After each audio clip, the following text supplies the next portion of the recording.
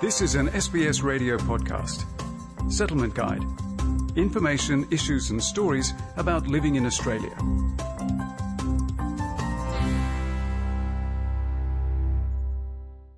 The benefits of bilingual education are well documented, but experience shows that adapting it to your child's needs is the only way to make it work for fostering cultural identity. Census data reveals that over a fifth of Australian households speak a language other than English. And while any parent raising bilingual children knows that language education can be a big task, research suggests it's well worth the trouble. John Hayek, a linguist professor at Melbourne University, explains why. We know that over the longer term, bilingual children do better at NAPLAN, but actually there's more to it. It's about broader personal development, children understanding difference, understanding people around them, understanding themselves. The research shows that small children, 4 or 5-year-olds, who have another language or are learning another language, that they try harder to be empathetic towards people they're interacting with. They try harder to understand what people around them want. So, it's really much broader benefits to an individual child. And that, of course, has great benefits to society in general. For many communities, Professor Hayek says language learning helps families pass on cultural knowledge to the younger ones. Language and culture are really closely tied together for lots of communities. And there are many success stories of second and third generation who've been able to learn the family language, the heritage language, as well as the culture very successfully. But it's really up to communities and individuals to work out what's important to them. Stanley Wang is the principal of Abbotsford Primary School. It's one of Victoria's 12 government schools with designated bilingual programs, hosting the state's oldest Chinese bilingual program set up in 1984.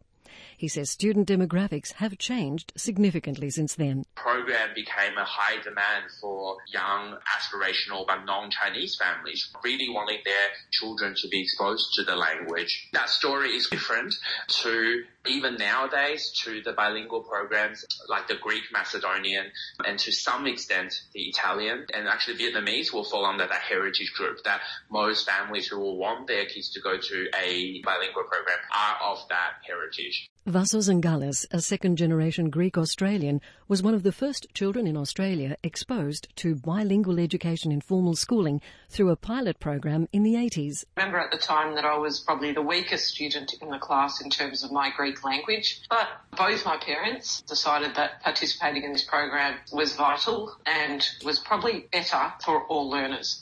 In hindsight, I think I'm a much more enriched person, a much more cultured person, and a much more relatable person when I compare myself to my brother, who doesn't speak Greek, isn't connected that much to the Greek culture. Mr. Wang also points out that children lack a point of comparison when signed up for bilingual education.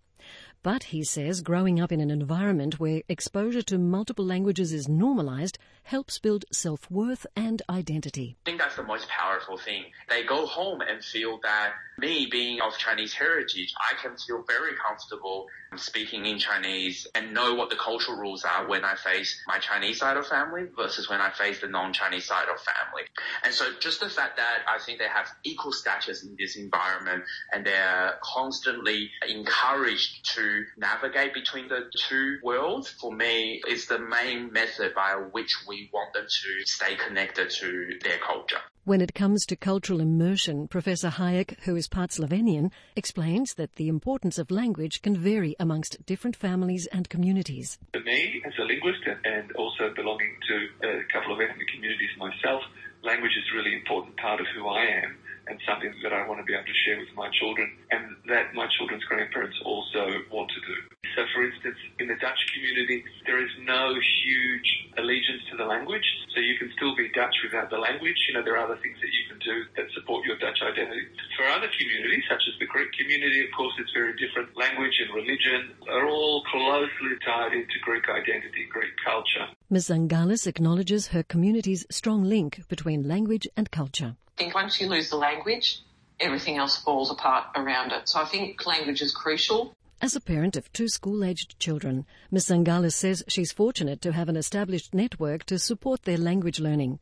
and she advises newcomers to the country to take the same practical steps. If you are an organised, newly arrived migrant group with one language-specific context, it is possible to ask for bilingual programs to be established in schools. There's a bit of a process there. You do have to have a large number of students. You do need to get the parents on board. Have that conversation with the school community. Department of Education and Training can offer support to schools. It won't be an easy battle, and it won't be a quick process. You're talking a couple of years to get these programs established. So it is possible to get a monolingual school changed to a bilingual school. Recounting her children's experience with library-run story time, she says out-of-school programs can also be established from scratch. Just got a group of parents together, knocked on the door of Richmond Library and said, we've got 20 parents who'll support the program and turn up. And after a bit of advocacy consultation, which day, which time, got it up and running. But, don't underestimate the power of organising our own communities to do this. For families raising bilingual speakers, Professor Hayek's advice is to keep expectations realistic. You have to be a perfect speaker of a language to be a speaker of it. And the answer is, of course, no. And we have to understand that children growing up in Australia, definitely their strongest language is English, and it's always going to be English. That's completely normal. They spend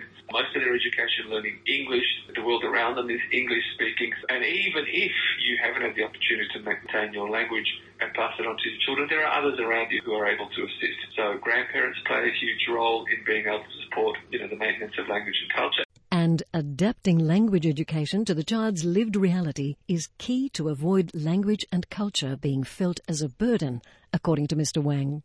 Every kid born's really neutral about, I think, culture and connections, and often what we end up happening is that they're not neutral. They end up feeling negative about it, and that's the last thing we want.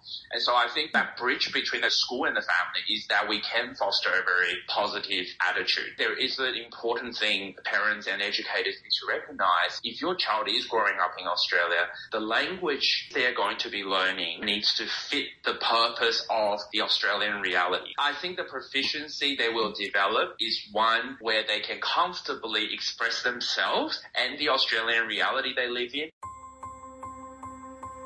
This was an SBS Radio podcast. For more Settlement Guide stories, visit sbs.com.au/radio.